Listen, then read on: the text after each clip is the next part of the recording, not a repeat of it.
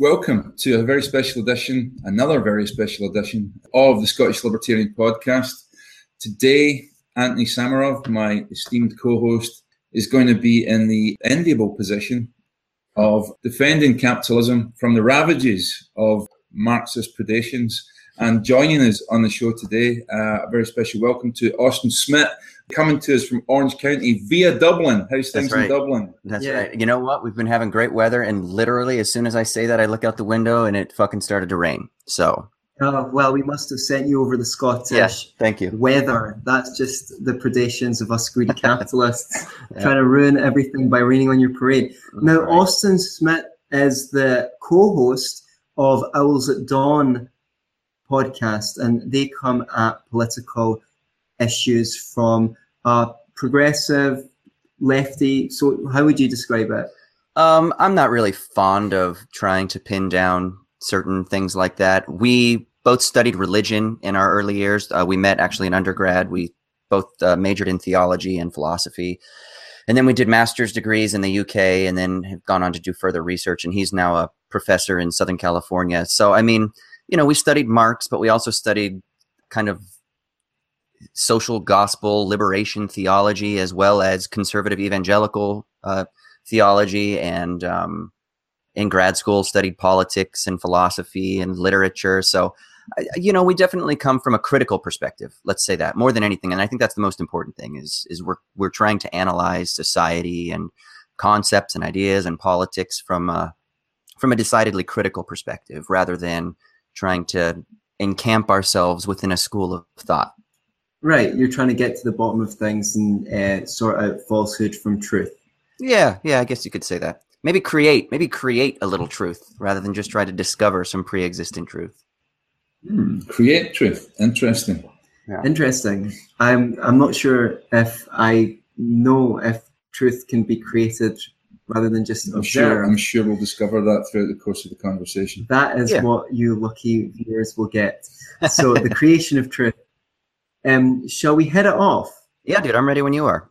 Cool. So you mentioned that you're a Marxist, I believe. Like, is that true? And when you say that you're a Marxist, what do you mean by that? Yeah, so, I mean, all these identities and labels are slippery anyway, right? There are a lot of people who fight within the Marxian paradigm, let's say, to actually try to define what Marxism is. When I say that I am a Marxist, and I sometimes say that with a little bit of levity, like a little bit tongue-in-cheek, because I actually don't believe in the existence of being. Rather, my PhD research was on Jean-Paul Sartre, a French existentialist philosopher, and he basically argues in a very popular text that he wrote in a lecture that he gave, that he says existence precedes essence. And what he means by that is you exist first, and then essences are only constructed later through sort of various interplay of inter-individual and social and political engagements. So what you have is existence first. And especially as human beings, you're constantly overcoming whatever beings are being slapped onto you. So I think I would say that I'm a Marxist insofar as the general thrust of my impetus is inspired by a sort of distancing and criticism of exploitative social relations, most notably, which we understand in the form of capitalism. So that's kind of what I mean. I'm more interested in the disposition rather than the absolute ideas. So I'm a Marxist, but I'm also highly critical of various aspects of Marx as well. Okay, great. That makes sense. I would just want to note that I'm sure we'll circle back to this, but when you say exploitative social relations, that is part of the thrust of why we are here, to discover if these social relations are indeed exploitative, and to begin with the presumption that they are is to beg the question. So I hope we'll be able to circle back and discover whether the relationship between a capitalist and his employees is indeed exploitative or not. But I don't think that's a premise that one is entitled to from the outset of the debate. Okay. Well, yeah, and just so I can be clear too, when I say exploitative and oppressive social relations, I'm not simply front-loading my argument by assuming that capitalism does that. I'm actually talking about anything. I don't care if it's monarchical rule. I don't care if it's colonial oppression. I don't care if it's a tyrannical father inside of a household. My point is that I think a Marxian disposition is most keenly contracted around the idea that what we are concerned with, whether you're an anarcho-Marxist or you're a straight up like analytical Marxist or you're a structuralist Marxist, I don't care the tradition. I think the impetus is the eradication of hierarchical oppression. And so that's the issue. So wherever we find it, I don't give a fuck if it's in a boyfriend-girlfriend, boyfriend-boyfriend relationship. If there's any sort of asymmetry of power, then that's something violated. Or do you have a problem with the asymmetry of power per se, or only the exploitation of the asymmetry of power? What do you mean by the exploitation of the asymmetry? Well, if let's take your father, or someone owns a premises and someone is living in that premises, you can say, okay, well, these are my rules. If you don't like them, then I prefer you stay somewhere else. There's an asymmetry of power, but that doesn't necessarily mean that power is being exploited. If the rules are reasonable and the tenant's got other options, then it's not exploitative to say, I don't want you to piss on the living room floor. Right. Yeah. And then at the same time, it's also important to note that pragmatism and social construction and the shifting of social norms is also important to understand. And so, I have a room, and I would appreciate it, Anthony, if you come over and hang out with me, that you don't take a piss on my floor. I would appreciate that. But what I don't think is that I don't think that bemoaning exploitative power relations is the same thing as bemoaning pragmatic constructions of the expression of power. And this is going to get a little abstract, and I'll try to be as clear as I can here. But as much as I am a Marxist, I'm also a student of the school of radical continental French philosophy, which is also critical of Marx. So Michel Foucault, a guy named Gilles Deleuze, and then even Sartre to an to an extent. And so what some of them would want to argue, particularly Deleuze and Foucault, following Friedrich Nietzsche, is that power is everywhere. Power isn't bad. Power isn't good. Power flows, right? So power is something that just exists. By me raising my hand right now, I'm exhibiting power, right? Sure. By me talking right now and you not talking, there is an asymmetry of power from the perspective of me talking. Now, simultaneously, the fact that I'm on your podcast, there's an asymmetry of power that you have invited me as a guest onto your podcast to allow me to speak, right? So there's this swirling confluence of all of these various different expressions of power. And so I don't want to say that power or asymmetry of power as such is morally bad, but it's kind of dissecting in what ways do we understand the concentration of power, and then how does that manifest itself in various social relations. So I think that's where we have to go. So we're on the same page so far. I think what you've said reminds me of a quote from Noam Chomsky, which I like, which is, all claims to power should be rationally legitimated by the people that power is held over. Now, Noam Chomsky and I may disagree with what might constitute rational legitimation, but I agree with the principle. So for the majority of this show, I would really like to give you the floor to challenge me on my advocacy of free market capitalism. But before we do that, I just want to get the Marxist thing right. I want to go through a few Marxist doctrines and ask. Can we get capitalism defined as well? We will. Okay. We will do that before we go on to the second section of the show. I just want to find out whether you agree with these Marxist doctrines or not. Okay. The first one is quite important because it's polylogism. And if we accept Marx basically believed that one's account of the world is one's logic, one's very reason is going to be conditioned by one's class. And this creates a problem for us because we can't even have a discussion if there's more than one type of logic. It's only if we accept that we can appeal to logic, reason, and evidence that we can even make an agreement. If you agree that we have different logics, then the conversation falls down in the first hurdle.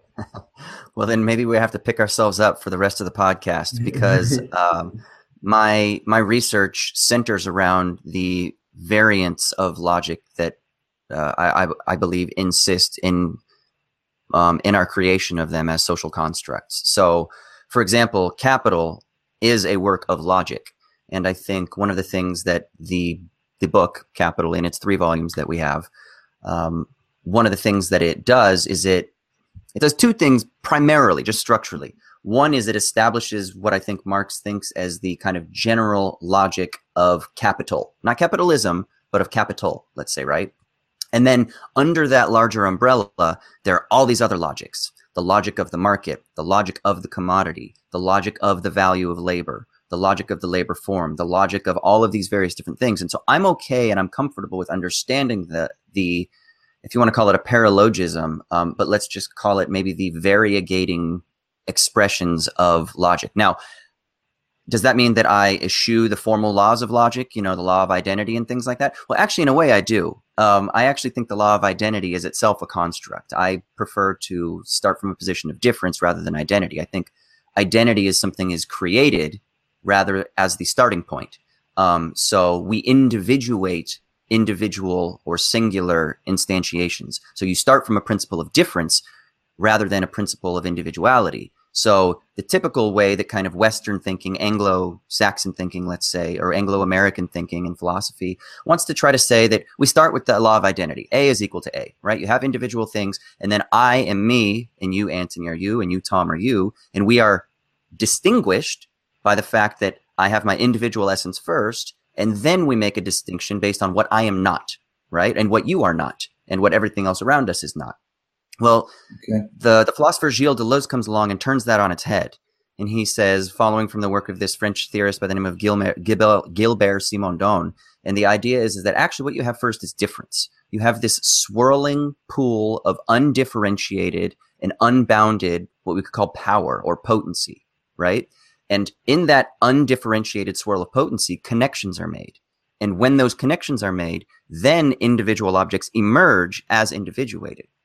Does that make sense? So it's kind of a reversal. Now, that doesn't mean that, and I think it's kind of abstract and kind of confusing, but maybe if we just hold that kind of floating around our heads for a minute, it might make more sense. But I don't think that means that we're not going to be able to discuss, because even though I would argue that I do support this idea of there being variants of logics, that doesn't mean that I can't work from within a framework of trying to be as clear and articulate as possible from within a different sort of regime of thought, so to speak. So, okay. So if that makes sense.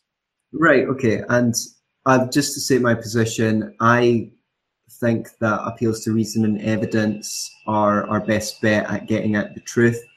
I like the existential philosophers as well, but I think when it came to those Marxist philosophers, particularly at the Frankfurt School, one of the problems was their lack of appeal to evidence. They constructed their theories of society in their heads, and then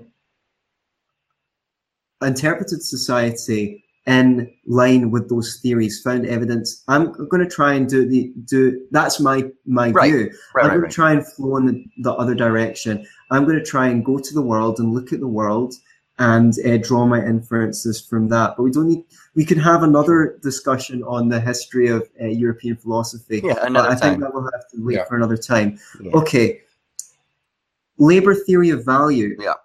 Is the value of something, how much work has gone into it, or is the value of something relative to how in demand it is?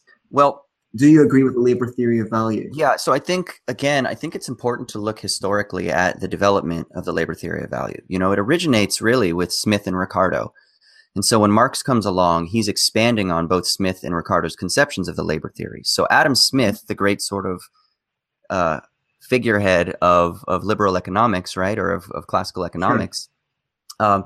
He ascribed to a notion of labor theory of value that was based on quantity. It had to do with skill and hardship, and that was how you determined the deviation of value from commodity to commodity, right? The problem with Smith for Ricardo and Marx was that Smith thought that value was demanded by the commodity itself. So, and I don't want to confuse price and value here, but just for the sake of illustration, let's say you have a chair. And for some reason, whenever I give illustrations, I always go to like fucking chairs and vegetables. So I'm going to be very primitive in my illustrations here, rather than like infotech or something like that. But let's say you got a chair. For Smith, the value of the chair was intrinsic to the chair, and therefore the amount of labor to be expended in order to meet the value of that chair was externally determined by the value that was intrinsic in the chair, right? Ricardo and Marx come along and they switch it.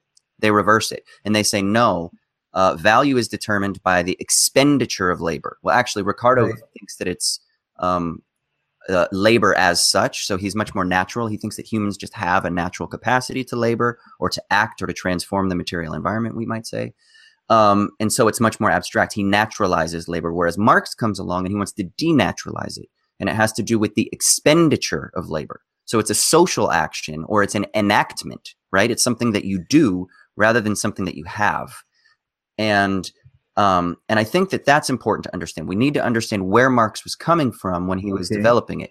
Now, with that said, yes, I do think that there is something crucial to understand in what Marx was getting at with the labor theory of value, which is that value is created as a social relation, as humans imbue their own meaning and value through their expenditure of labor. Let's just say through our activity. The more that I think about something, the more that I put time into something, then the more value that something is going to accumulate. But the problem is, I think there are limits to that. And this is why I think that you get the French philosopher Jean Baudrillard, who comes along and he says, oh, this is what Marx didn't understand. He didn't understand sign value.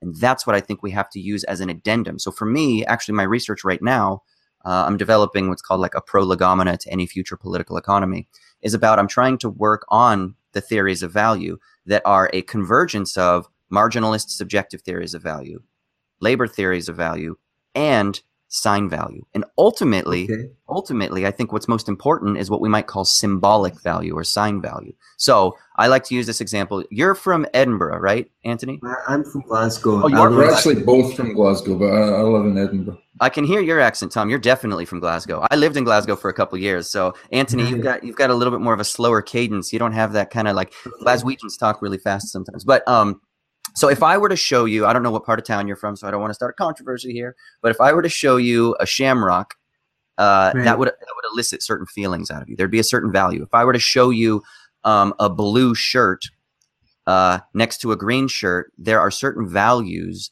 that those signs elicit, right? And what I would argue is that what we need to add as a supplement to the labor theory of value is how is it that sign value also modifies the value that is imbued into commodities themselves, while at the same time recognizing that, sure, there is a sense of subjectivity. You're going to buy a Celtic jersey or a Ranger jersey because it means something to you, and so you find it subjectively valuable, or socially we find them subjectively valuable. But my question is, why do we find them valuable? How do we find them valuable? And in what sense or under what conditions is that value constructed? And I think that the labor theory of value points us in the right direction. It opens up the right conditions, but that it's simple notions of because its simple notions of temporality are based on a sort of limited understanding of how we understand time and intensity and variation and acceleration and speed and depth and compounding interest, if you will, to use a metaphor. And so I think that's why sign value becomes important. But nevertheless, I do think that there is a way to construct a materialist notion inspired by Marx through the labor theory of value, but that also incorporates both subjective and sign value. So it's a bit more complex. You said that basically Marx's view wasn't the full view. Same with Smith. From my perspective, at that time, economists were still having trouble understanding why a diamond was more, or a pearl, let's say, was more valuable than water, because water, we need to live, whereas a pearl you don't need for anything. And why would a diver go to all of the effort to go down to the bottom of the ocean to get a pearl? And this was not explained by any of the theories of value at the time. But I think Karl Menger came along and he was able to formulate a theory of value, which I don't think anyone previously did, which is the one that I subscribe to until I'm otherwise corrected. What exactly? How would you describe the way that you right? See, now you're asking me, because I never really that's okay. prepared to put it forward. I'm trying to even remember the name of the theory of value. That's okay. The subjective theory of value, which is basically advances the idea that the value of a good is not determined by any inherent properties of the good at all. Sure. Or by the neighbor, or by the labor necessary to produce the goods. The value is just determined by the importance that an acting individual places on the goods. So there's no inherent value. Now, this is interesting because it's split within libertarianism, because the objectivists, the Randians, say that all value is objective, and that where Karl Menger is wrong is he's conflating somehow price with value. Right. But no, a bottle of water is you'd sell yourself into slavery for a bottle of water if you were in the desert. But here, living in Glasgow, it falls out of the sky and it comes out the taps. So the value of it is little to me. Now, I think when you were talking about the more, say, that you pointed out a fundamental truth, which is if you're working on something, an essay, a book, a work of art, a map of the world, a worldview, the more thought you put into it, the more effort, the more energy you put into it, the better it gets. Sometimes it makes it worse. You could ruin something by over. Yeah, look at Metallica. What was it? I don't know. Guns N' Roses, the album that they took them like fucking 20 years. What was it? Chinese Destruction or whatever? Yeah, Chinese Democracy. Yeah, whatever. There's absolutely no need to mention Guns N' Roses in this show. Thank you very much. Come on, man. You're on your first warning. Right. Well, here's the thing. I agree with that. I noticed that but this is the difference. This is a different kind of value.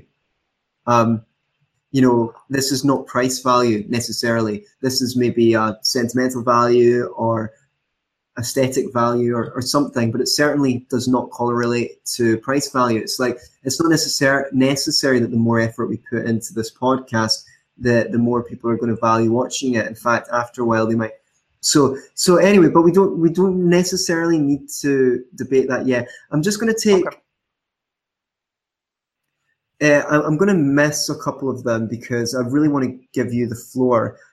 But first though, this is another weird one. Dialectical materialism. Yeah. Marx held that basically the material forces of production themselves define social relations. Right. And he said the hand mill produces feudalism, the steam mill produces capitalism, which in my view is like a deepity. Do you know what that is? Daniel Dennett created the words, something that sounds really deep and profound, but actually says nothing. Hey, that's what we philosophers do, okay? Is we create words that sound deep, but a lot of times they're vacuous. Right. I think this is the thing, because I don't agree with Marx. The individual forces because industrial forces don't act. Men act. Right. The industrial forces are a product of man's mind. Man's mind gives rise to the material forces of production. They do not give rise to man. So do you have a view on dialectical materialism? And how does it contradict my own? Yeah, well, I think actually what you said I wouldn't disagree with. And I don't think Marx would disagree with it either. And now here, I want to make sure too, I don't want to be somebody that is just going to sit here and try to defend Marx, because I don't want to psychoanalyze him. And I believe in... already deviated from him. So yeah, I know. And I believe in the death of the author wholeheartedly. So Marx is dead. So when I say Marx thought, I'm not necessarily... If it's my ideas, because if it's my ideas, I want credit. If it's anyone else's idea... Okay. And so I'm not so concerned with that. But so when I say that I think Marx thought, I just mean like Marx's literature, I think as I interpret it or as I'm reading it.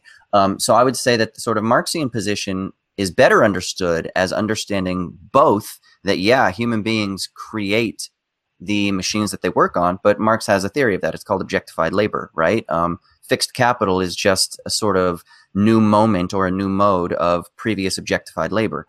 But so this is why I think Sartre comes along, and Sartre actually corrects the Engels reading. Engels wanted to find the dialectic in nature, So Engels actually thought that the dialectic itself was a law of nature, that if you were to like fucking study science and shit, that it would actually move according to the laws of the dialectic.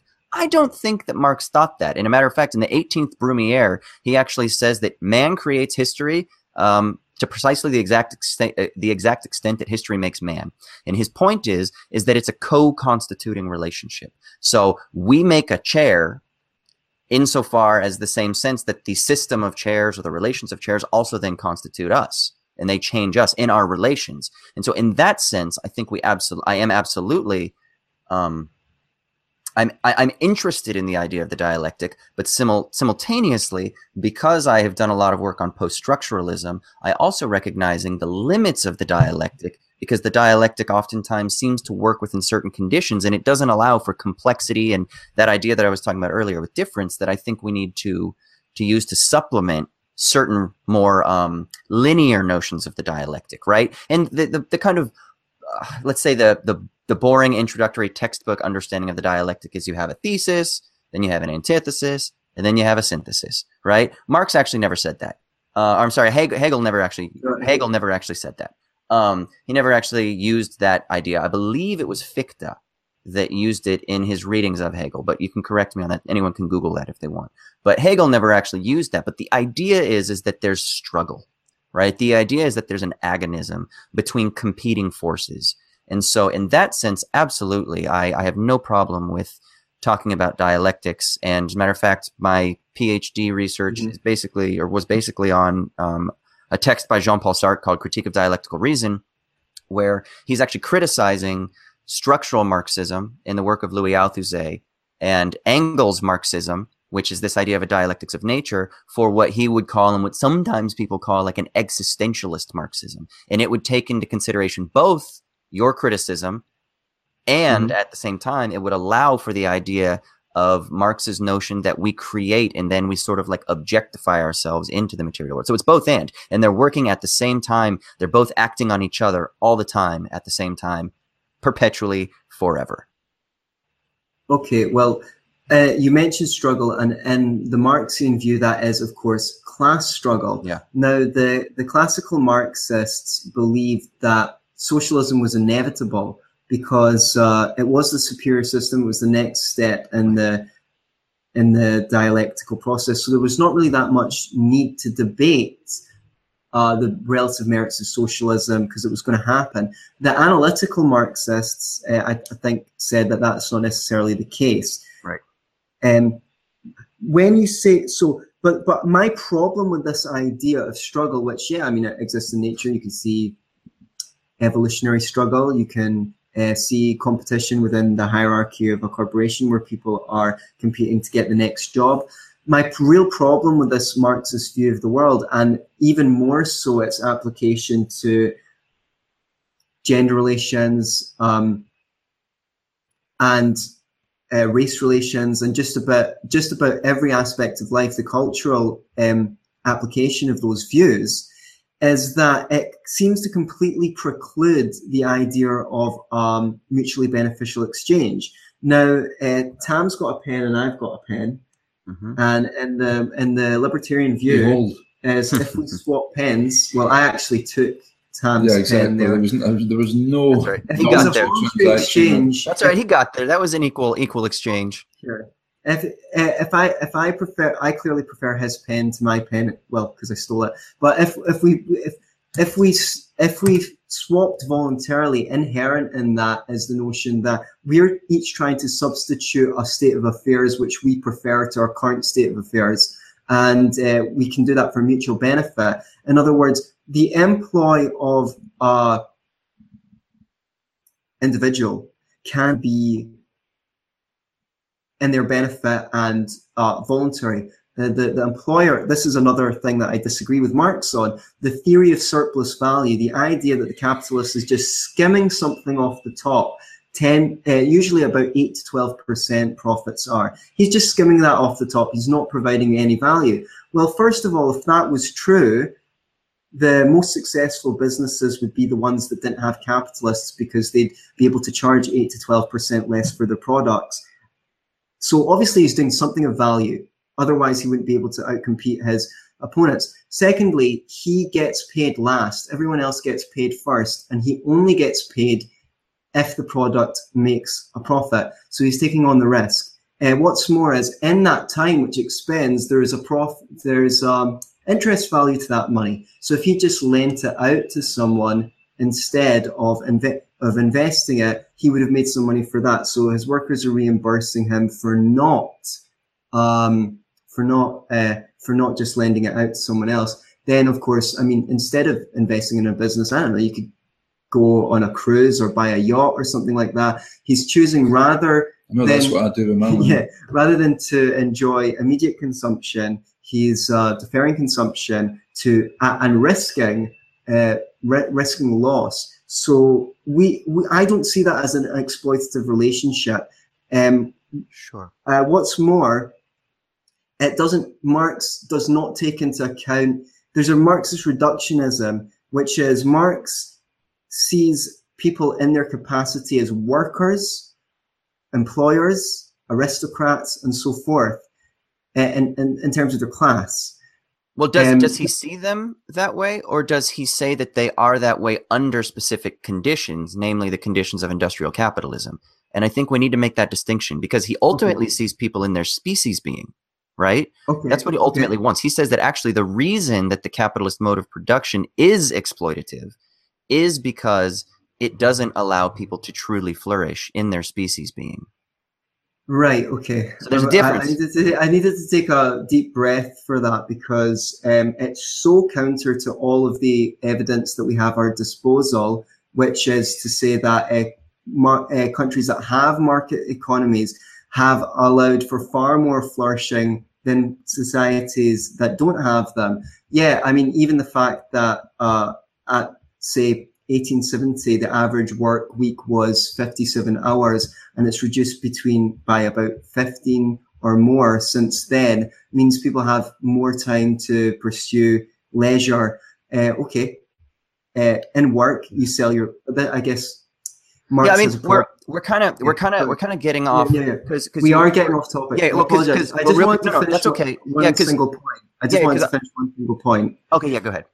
Which is, I just wanted to say that he does see people within, you say, as well, that Marx, I just don't think that Marx took into account, and this is Mises' main argument against Marx, that people are not just producers, they're also consumers. And all of these, the ideas that Marx has about people in their capacity as producers is reductionist, because it does not allow for a full analysis of what capitalism does for individuals, given that they have more capacity than just being a producer. Sure. As consumers, capitalism furnishes people with a large selection of choices to make with their disposable income, which means that they can flourish because they can choose what they prefer out of an extraordinary range of possibilities, what to do with their time, what to do with their money, and so forth. So you can look. So we can go back and discuss whether the capitalist workplace is indeed dehumanizing, which I think is Marx's point, and I'm more than willing to discuss that.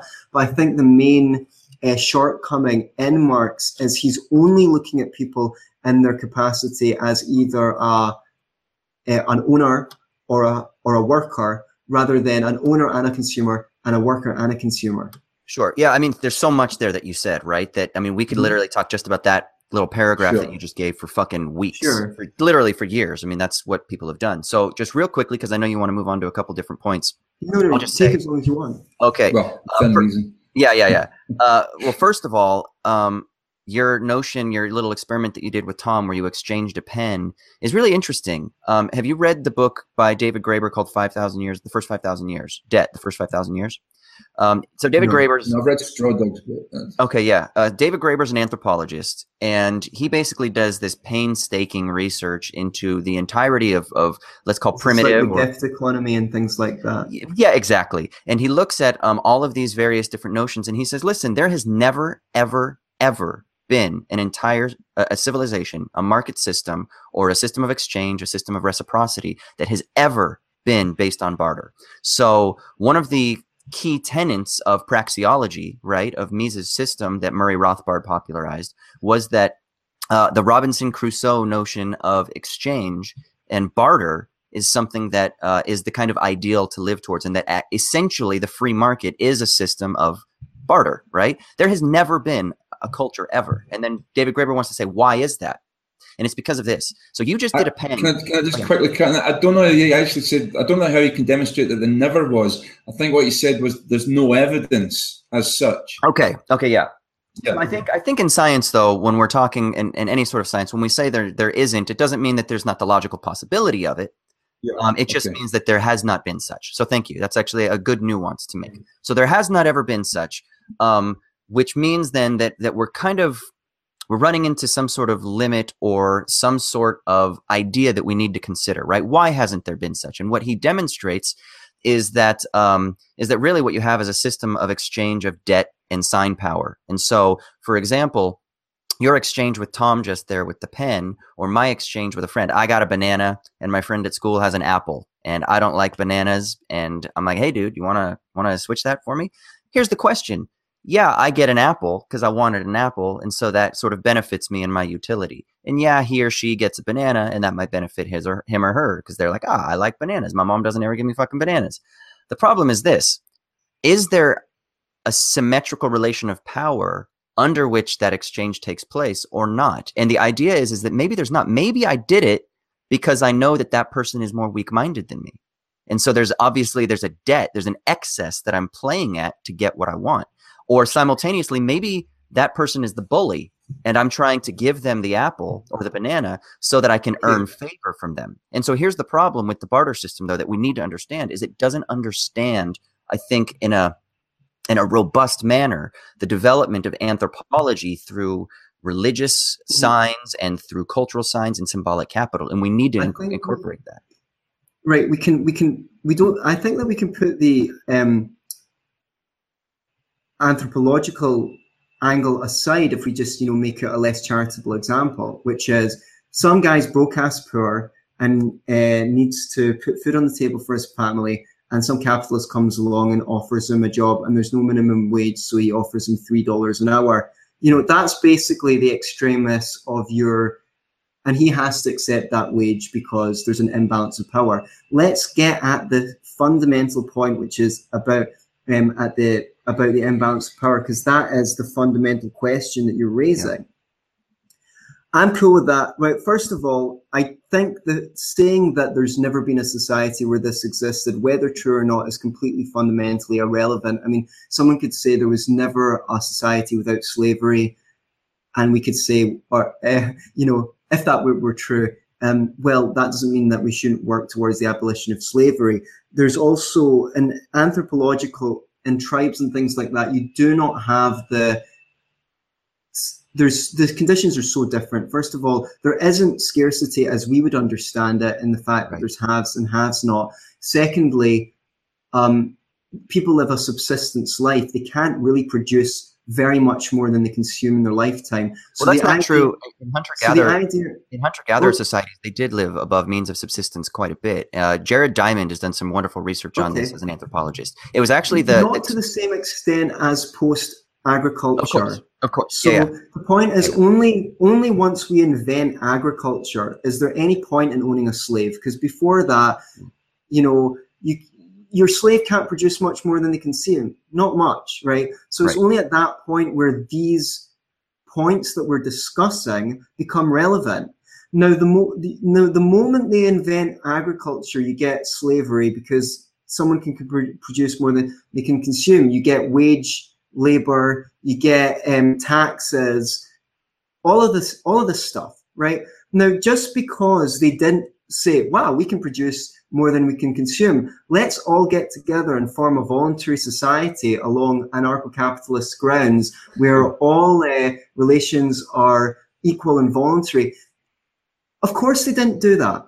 Why would they? There was always some people who would benefit from the use of force and violence to either enslave somebody else, to tax them, to take more than they gain. There's always someone who's going to benefit from that. Sure. which is why I don't think the historical angle is the most pertinent. I think a better way to hit at it would be like, let's just take an imbalance of power, right? Someone's down on their luck, they can't do any better, and I'm going to provide them with a job, okay? There's so much that I could say about why I don't think this is exploitative, right? First of all, it's not my fault that they're down on their luck. Second of all, they're not actually being without free will that has never ever made any choices in their life, right? So provided they weren't locked in a basement by their abusive abuser for their whole life and not allowed to attain skills, not afforded the ability to cultivate themselves, they're not a hapless victim. Okay, but wait, so real quick, can you clarify that a little bit more? So, and I know you probably wouldn't say it so forcefully, but just to try to make it as rhetorically juicy as possible. Okay. Are you saying it's their fault that they're in the position that they're in? No, what I'm saying it's not his fault. No, I'm saying first of all, it's not the capitalist's fault that they're in that position, and secondly, I didn't even bring fault into it. Okay, I don't mean fault like to blame from on high, but are you saying that it is the product of their choices? Is what I mean. It's to a degree a product of their choices, to a degree a product of their upbringing, to a degree they're a product of their genetics and so forth. But people do have choices. Next of all, right? Did they go to 11 to 13 years of mandatory education, right, from the state, in which they didn't learn any skill? I mean, first of all, in the States, the only things that you need to do to avoid poverty is graduate from high school, get a job, and don't have a child before you're married, right? You're gonna statistically you're gonna avoid. So the schools are terrible. The schools are instituted by the state. The 11 to 13 years is long enough for anyone to become a concert pianist. And yet people come out of that system and can't get a minimum wage job. So it's not the capitalists that have let the average individual down. It's the mandatory public education system. There's no competition within the education system. They won't even allow school vouchers so that parents can choose their own schools and schools. So there's no trial and error. Your iPhone gets better every year. Every year they bring out a better phone. That would happen in the education system because people value the education of their kids. But that's not been allowed to happen for over 100 years. So well, actually, that's not true. In the States, we have a private education system that you're not familiar with in Scotland. Matter of fact, I went to private school from kindergarten. That runs alongside the state education system. It's highly regulated. Can I just quickly clarify something here, Justin? Do you accept the notion of free will in the first place? Yeah, I mean, that's, again, so much was being said that I wish I was taking down notes, but I'm trying to hold this stupid fucking microphone as to what to answer. No, I completely reject the notion of free will. I believe that we are free within conditions that are not of our own choosing. So what that means is simply stated is that you didn't select the brain that you have. You didn't select the country in which you were born. You didn't select your parents or your genetic predispositions. And also for the first, let's say, 3 to 5 years of your life, you didn't really get to choose too much about the meals that you would eat, your dietary restrictions, and all of those things then have But that's universal, surely. Yeah, absolutely. Everybody. That's the same. Everybody has that same thing. Nobody, not just you, Anthony, like every human. We're all conditioned by situations that are not of our own condition. And then at the same time, and I think this is most properly basic, we need to think about language. Language to me is the big confounding of freedom, because for you to speak, you're essentially using words that have been socially constructed by other humans and that have meanings within these kind of various overlapping networks of meaning and signs and systems of exchange that preclude your ability to freely express yourself out with those conditions. Now, that doesn't mean that you can't choose the signs and systems and symbols and words and things like that to communicate a certain type of sense, but nevertheless, you're only free within certain conditions. The libertarian notion of freedom, now it depends on how far you take this, is that there cannot be coercion, right, in your activity if we want to preserve freedom. And so anything that that coerces or that compels activity or thought or feeling is necessarily corrosive to freedom. And I actually think that that's actually setting up the debate unfairly for the libertarian, because I think that you can't escape your material embeddedness. So a perfect example right now is that you're sitting next to Tom, and you might say with your left arm, you want to touch the very back of Tom's right shoulder. And I would say, try it. And so you might think that you want to do that, but you're materially constrained. 1, by your body, 2, by the sort of angle at which your body is reaching. 3, you'd be constrained because I put the thought into your mind. 4, you'd be doing it just simply so that you can kind of make a point to the audience, or because you're in a podcast. 4, the language and how you interpret my request or my challenge to try to touch the back of Tom's right shoulder are all constrained by this entire system of this structural system of material limits. And so what that does, but no one denies that. No, I'm not going to stand here and say you've got the free will to get up and fly. I mean, right. Austin, no one denies that you're free to act within limitations. I would say that my notion is that a free market society, there's no way that the schools would look anything like what they look like now. They would have to. But I think we got to be real quick, because if we're going to go to school now, because Tom's question was about free will, and so I don't know.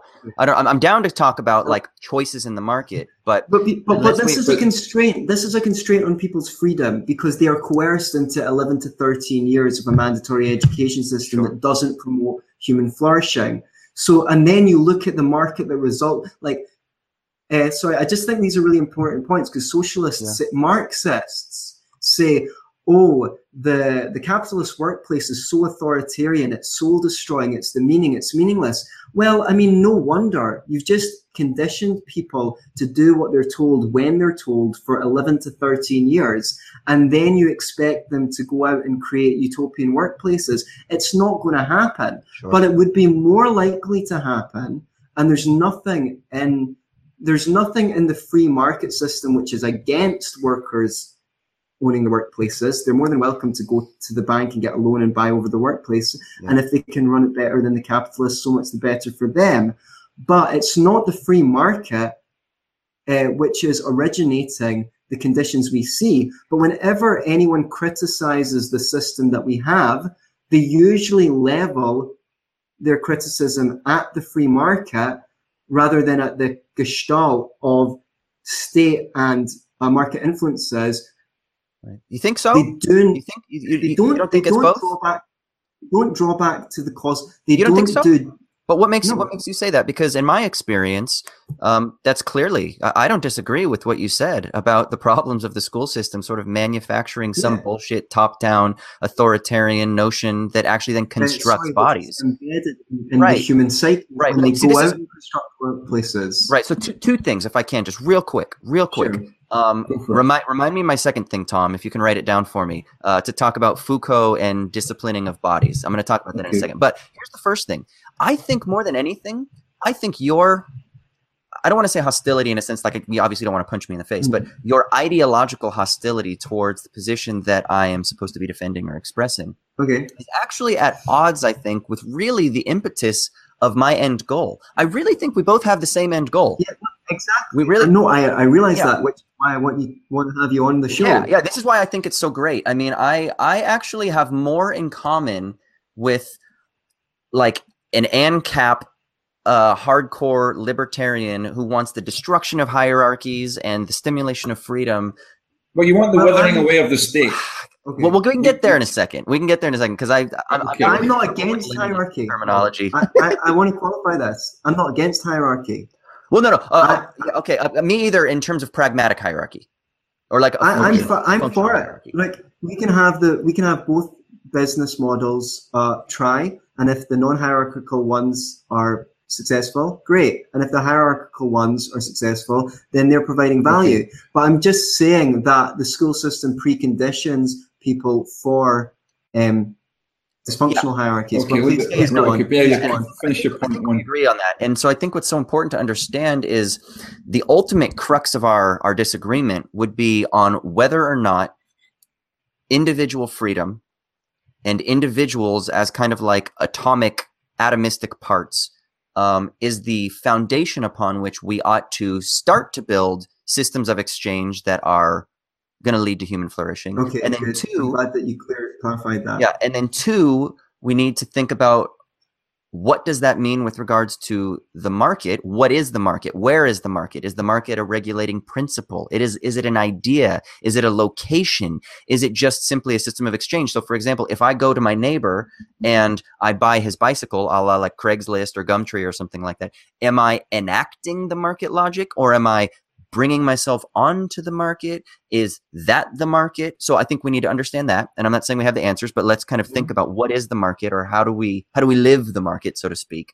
But ultimately, I think the end goal then would be is from the sort of critical perspective, my perspective, critical of capitalism then is capitalism as an historical phenomenon that has developed a certain set of social relations, is that conducive to those ends that the libertarian itself wants? And that's what I think is interesting, because I actually ultimately think that capitalism itself is corrosive of the goals of the libertarian, because even though the libertarian wants that freedom, I think that they don't realize what they're doing is they're embodying certain control mechanisms that themselves need to be eradicated. So if I can, real quick, if I can say the capitalist movement, the liberal capitalist revolution or reformation, transformation of feudalism kind of flattened, and I know I don't want to say that you're opposed to hierarchy altogether, but let's say it flattened like a totalitarian or oppressive set of social relations, right? Yeah, I agree. So and then so let's just say, and I'm moving my hands down, I don't know if the audience is all watching, but like let's say the gap between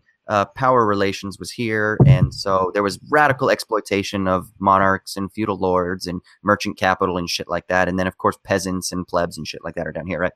And so the capitalist revolution kind of closes the gap a little bit, and when it does that is it does help raise living standards across the world, absolutely, and no one would deny that. I'm a big fan of economic history, and Robert Allen has written a lot on this. No one would deny that. Yeah, and I don't think anyone would deny that, right?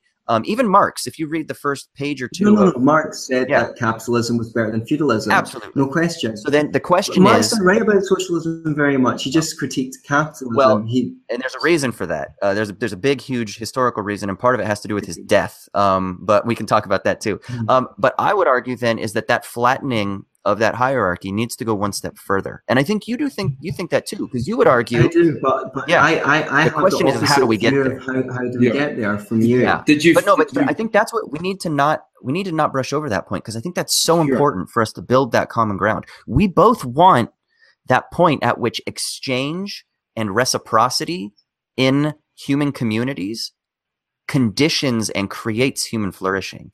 And that's so important for us to understand that we do have that same goal. So that's important. Now, if I can talk about Foucault real quick, the disciplining of bodies, this is something where Marx wasn't able to theorize, because this wasn't his mindset. This wasn't his impetus. But for Marx, he viewed things through like propriety power relations, right? So you have property power or you don't have property power. If you have control over the means of productions, you have the power. If you don't have the power. A sort of simple binary. Foucault comes along and he introduces a category that I think that Marxian theorists need to embrace more. And trust me, a lot of them do. So I'm not trying to denigrate, because many of them do. One of my favorite theorists is a guy named Jacques Bidet, who wrote a book called Foucault with Marx, in which he talks about this sort of thing. But it's this idea that we need to introduce something called knowledge power. And knowledge power is, what do we mean when we think about systems as they use knowledge and reason and rationality? You're talking about reason earlier, in order to construct and create bodies. And then who has and what has and in what ways does the wielding of this knowledge proliferate throughout society? So who has the knowledge power? For Foucault, it can be understood in various different ways, but let's take the education system, right? Or let's take the clinic, which is another one of his examples, like psychiatry, right? Or psychology. And so they're going to try to normalize people based on systems of norms, based on particular ideas of knowledge. And so what you have then through the education system, as another example, is this imposition of knowledge power that constructs bodies in a particular way that, as you say, you go to 11 or 13 years of public education. That means that by the time you get done with that, you have literally been constructed. You have been transformed. And we understand neuroplasticity, which means that this isn't just like a psychological, like, oh, I had some influences and this ethereal feeling. Literally, the neuronical chemicals in my brain flow a particular way because of the 11 to 13 years of brainwashing popped into my head, but it's not brainwashing, but it is a form of brainwashing. I think it is a form of conditioning. It is conditioning. It is conditioning. Right. But here's the thing. We can't get away from conditioning. There will never be a way to get away from conditioning. So the question is the influence of it. Wait, say that one more time. You can reduce the influence of it over your behavior. Can we, or can we just create other ways of conditioning? So you can say, even so, right? You're going to make look. We can't only. The problem with your angle, from my perspective, is we can only deal with humans as they are, right? And as they are, you're going to be making decisions out of your limited number of options, and you're going to try and make the decisions which will benefit you or someone you care about or someone or something. You're going to try and substitute a more satisfactory state of affairs for a less satisfactory state of affairs. And you are going to do that imperfectly. No question. Right. Everyone's going to do that. Now, there is not some people who are not subject to those limitations that, this idea that basically everyone's kind of broken. So you can basically take from the less broken people and try and even things up. But, that means that those people, they're struggling with whatever conditions that they're struggling with and things like that. When you say you have, people should be forced to provide this or that or the other thing, because some people are conditioned in such a way that's severely disadvantageous. I kind of see it from a different angle, which is if you have a society which maximizes what I mean by freedom, which is voluntary interactions, right? You will have the natural emergence of institutions that will cultivate people. Why? Because even as an employer, in a completely selfish way, I can make more profit from someone that I can charge whose labor is worth $50 an hour than someone whose labor is worth $5 an hour. It's in my own interests, which is why people train their staff. Until you have a whole bunch of labor laws and regulations and minimum wages, and then every shop has in the window experienced staff wanted. They only want experienced staff because everything that the socialists think will help the disadvantaged ends up going against them because it limits their numbers of options. Now, I can't take a job. I can't just get in an apartment which is tiny with 6 other people because you're not allowed to live in that packed condition, get a low rent job, learn the skills, then go to another low rent job, do the same thing until I'm skilled myself and could start my own business. The reason why I love the free market, sorry for going on so long. No, it's okay. Is it's going to afford people the maximum amount of decisions instead of saying, sorry, you can't take that choice. Sorry, you can't take that choice. The other thing is someone hearing from your side of the political spectrum, hearing my views on education go, yeah, well then that's why we need a socialist view of education to cultivate people. My problem with that is, I'm not saying that's your conception. Yeah, but some people would say that, yeah. I believe that no one has the information on what's the best way to educate people. The great thing about the market is it could be happening in millions of different ways simultaneously, and someone will come up with a good idea over here and people will copy that. Someone will come up with a good idea over there, and over time, the best ideas will win out. Sure. As the best phone or whatever wins out. And I don't know if you're more of a Marxist, market socialist or something. A market socialist, or you're more like Bakunin, who wants a stateless socialist society. Right. But my problem with central planning is, apart from obviously thinking it's immoral, but pragmatically, is I don't think it gives the scope for trial and error. And if someone's central plan is wrong, millions and millions of people are forced to suffer. Sure. Whereas under the free market, bad plans, there is still planning, but bad plans only have a small number of victims, and those plans are weeded out, whereas better plans become more widely adopted over time. Because we don't have perfect knowledge, we cannot come to those conclusions a priori. But the market system allows for a constant churning over of the ground and for the best ideas to win out over time and be combined and have sex with each other to create even better ideas. I love the idea of having sex because I'm all about the expression of libido in economy. So I love that. Right. So you take as long as you want to respond. Do you really love the idea of sex, or have you just been conditioned? Hey man, my biology says I do it, brother. These fucking flying ants are flying all over Dublin right now, and apparently they just like fly in the air just so they can have sex real quick. The male dies, the queen goes on to start a new colony. Well, that's his male privilege.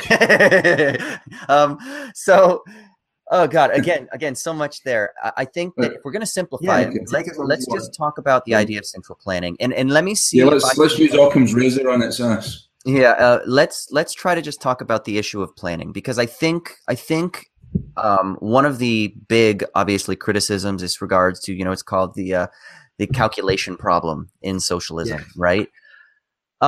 Yes. So let's talk about that. And then you believe calculation problem. Yeah, exactly. And so you believe that that obviously the market creates a sort of bottom-up approach by which we can adapt to fluctuating needs and desires and things like that at a way that creates an efficiency, or as Hayek would call it, a rationality that that a centralist system wouldn't be able to do it.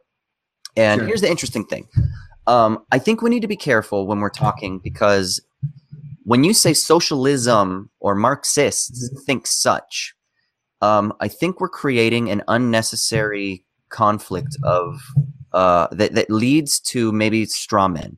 And the reason is I'm only going by the majority that I've been exposed to. Yeah, I know. I understand. Hey, we can only work with our own experiences and what we've knowledge, and that's why I hope that I can create a different picture. I actually had an interesting discussion online with one of your buddies. I think I can't remember the dude's name. He's got dark hair. He was on the podcast, and he has like a microphone set up with like a cover on.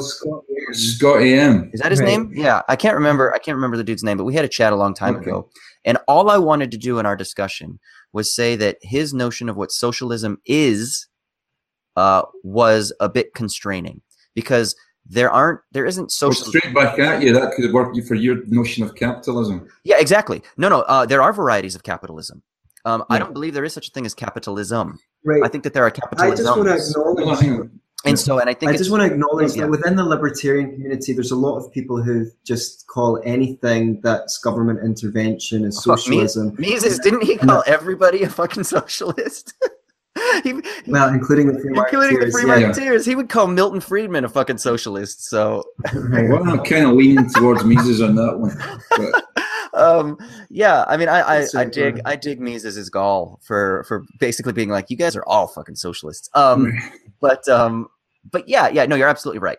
And we need to understand, and I think that's why we need to have these types of nuanced discussions where we say, sure, there is a problem with like the 5-year plan of fucking Stalinist USSR economic development.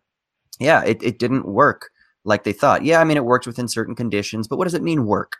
What do we mean when we talk about productivity? The concentration camps work. Yeah, exactly. I mean, and I don't want to just simply capitulate to the idea that USSR is bad and Western capitalism is good, because I think there are ills to share all around. Okay. But yeah, there is a sense in which it didn't work, and that's why you get certain people today that I'm more interested in that are thinking about market socialism, but central planning using the sort of algorithmic potential of computational models. So there is a Marxist theorist, economist, who I actually think is in Glasgow or Edinburgh. I think he's in Glasgow, by the name of Paul Cockshott. Marxist in Glasgow. I know. Surely not. But he's actually telling me there's capitalists in Singapore. Yeah. Well, we can talk about Singapore. I don't know why free marketeers love to talk about Singapore. Singapore is corrupt as fuck. The PAP, man. Come on. It's in terms of in terms of civil liberties, let's not even go there. But, yeah, well, and on. it's the fact that it's state-run. I mean, the PAP owns all their utilities, their transport things. They own the finance companies that support. I mean, the PAP. I mean, the fucking prime minister is like in the top 0.1%. Austin, there's always room for improvement. There is always. I mean, even Hitler had some good ideas. He was a good artist. Come on, you didn't see any of his pictures, but. Well, that's debatable. Yeah, no. Right. So yeah, no. So you want to use Paul Cockshott to centrally plan some things because they're going to have information that human beings don't have. But then the computers can only work on the cognitive programs. Well, so here's the thing. So Paul Cockshott actually, and I don't buy everything that he's working on. I hate him already. I don't buy everything that he's working on already, but he's a computer scientist / economist, and he is using algorithmic computational models to try to argue that it is possible to mimic the efficiency that certain marketeers would like to argue about through the idea of planning through competition, through advanced algorithmic computational models. And he actually has run simulations that can actually plan economies that are the size of Sweden efficiently.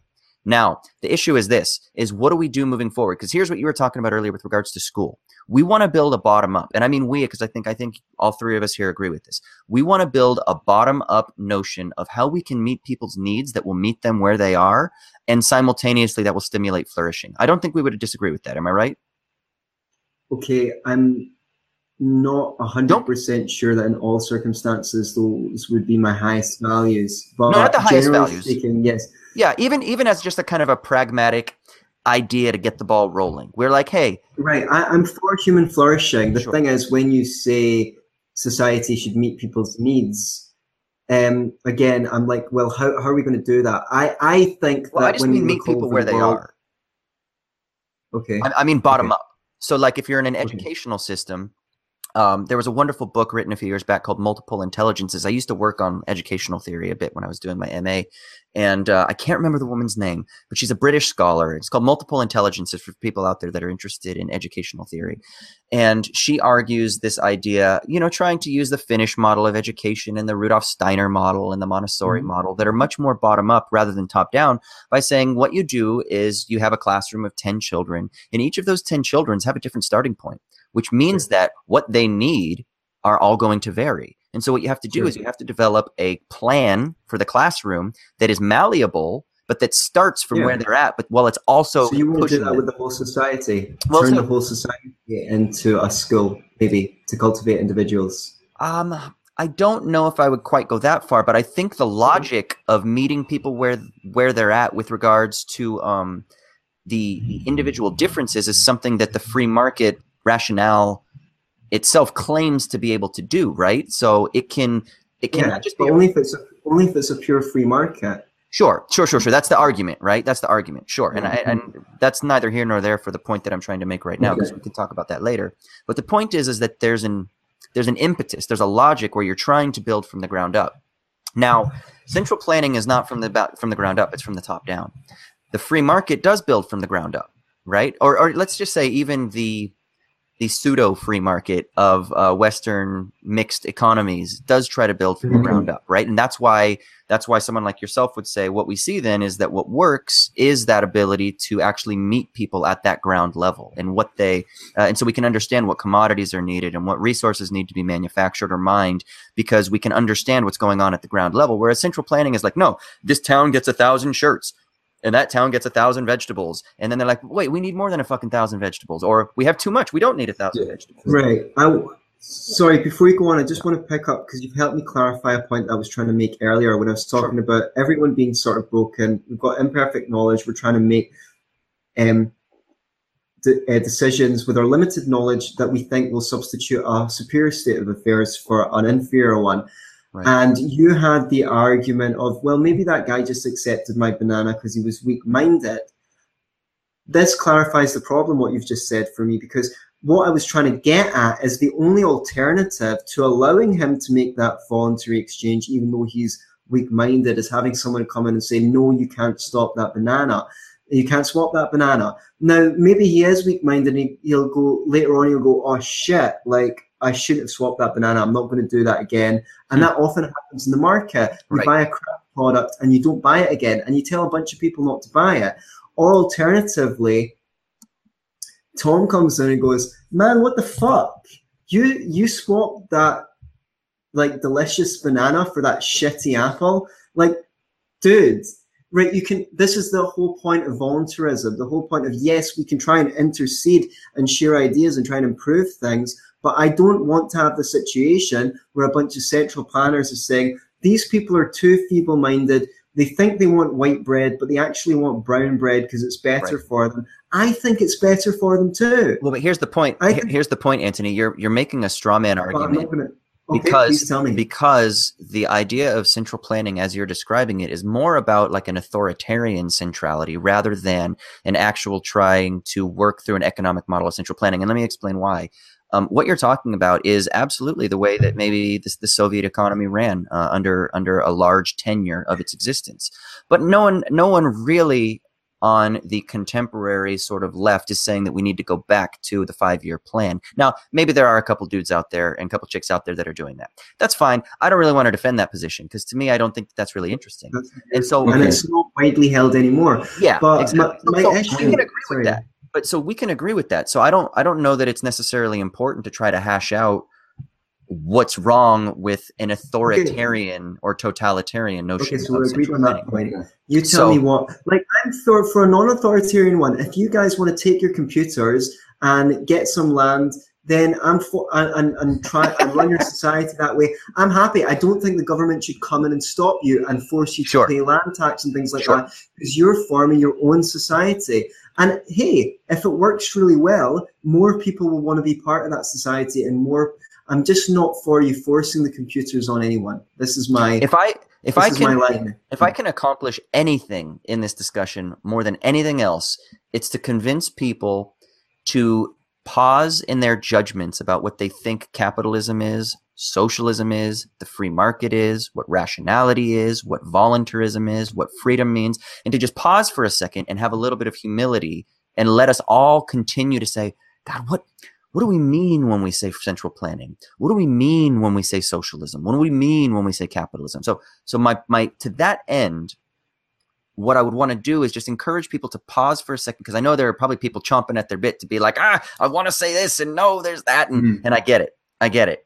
But let's pause for a second and let's try to think about what are the different variegations or variations on a non-capitalist, or maybe let's not even use the word capitalism, or the various ways that we can create systems of reciprocity and exchange that will benefit human community. Now, what does that mean to benefit human community? Well, because my idea of benefiting human community might be different than yours, just like yours might be different than the Singaporean, which might be different than the Filipino. So then why can't we also have a system where we appreciate difference, where the Filipino and his community, they can figure out what is going to be the best for their needs. And then guess what? It might change in the next generation or even the next week. Yeah. And that's what we need to do. And to that end, I think that there are a lot of people that are working within a sort of loosely understood socialist or Marxian paradigm across the spectrum. I don't care how they define themselves, as libertarian socialists or anarcho-Marxists, who are using the tools of technology now to try to say that we can actually institute some type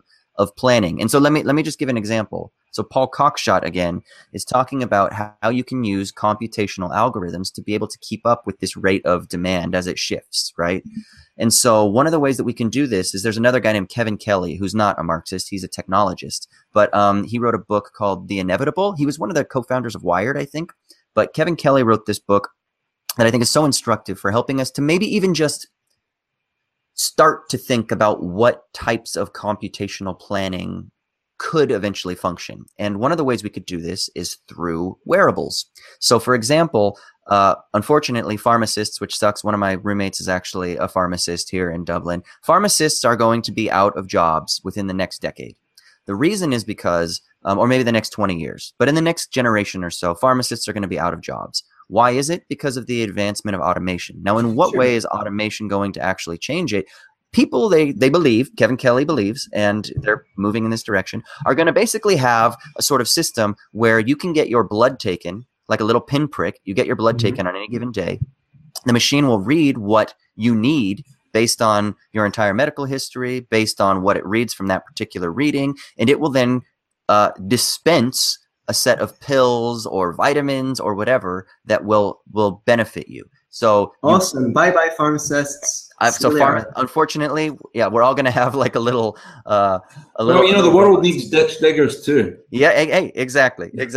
But they're going by the wayside too, man. Automation is coming. We can't fight it. Let's embrace it. But I want my ditch dug by black guys.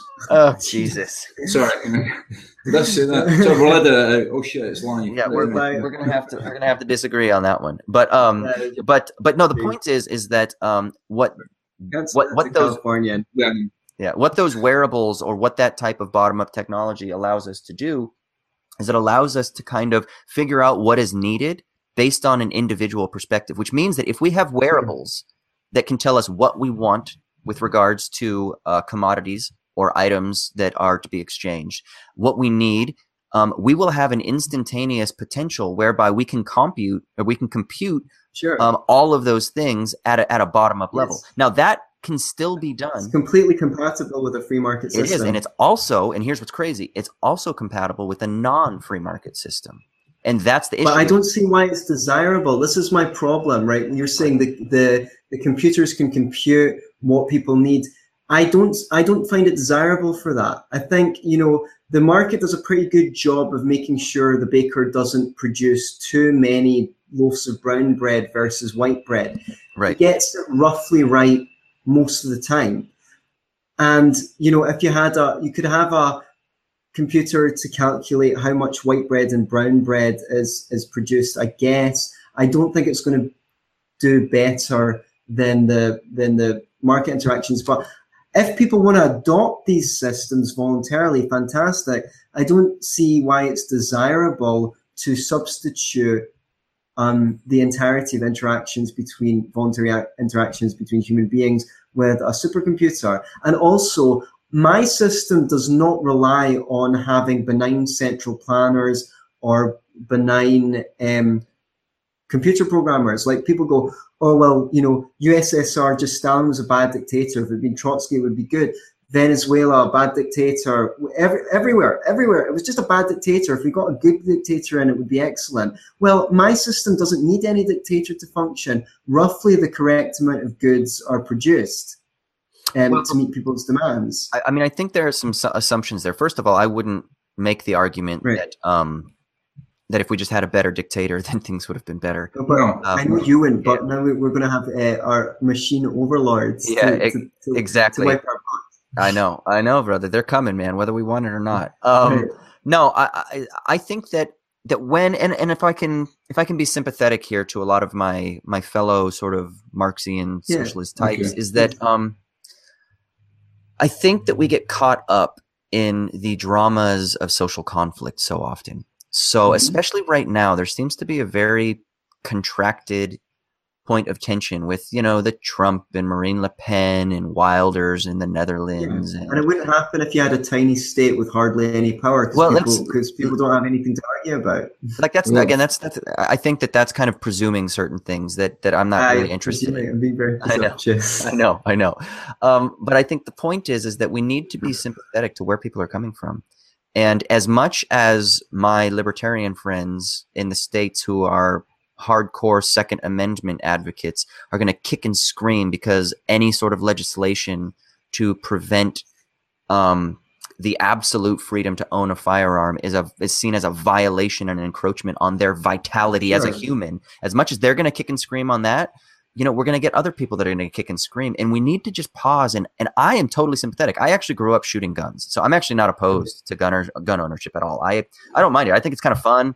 I grew up loving cowboy movies with all the problems that they obviously entail. So I don't have a problem with that. But the point is that we need to pause and we need to realize that the leftist frustration with capitalism isn't just a bunch of people who want to take your Kenny Loggins albums from you. They don't. I mean, no. I think a lot of people do think that, but I think that comes from they're working through their shit.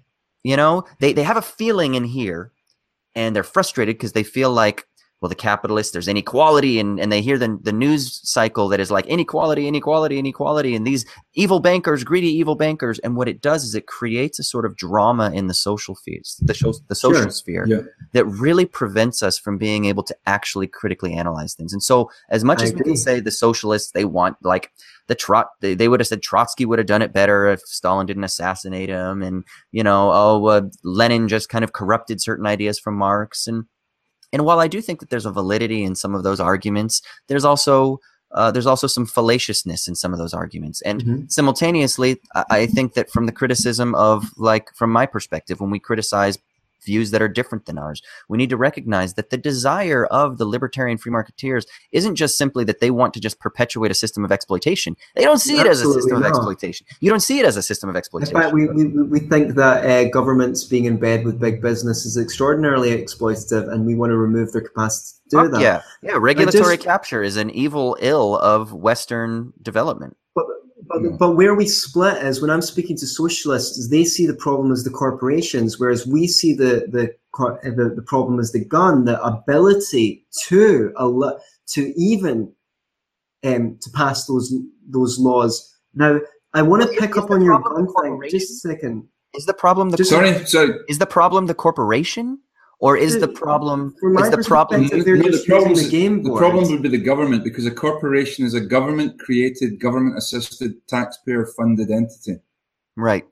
Without the government, you don't have a corporation. You only have a big business. Right. And again, but my point is when a socialist criticizes, are they criticizing the corporation? Usually they do. Or is that an greed or? Well, aren't the corporation and the capitalist system or the capitalist government synonymous, really, to most socialists? Yeah. Well, and I think, I mean, obviously, Anthony, I read your little book that you wrote. It's. I mean, I like what you're doing. And you clearly are critical of neoliberal state capitalism. And so you actually.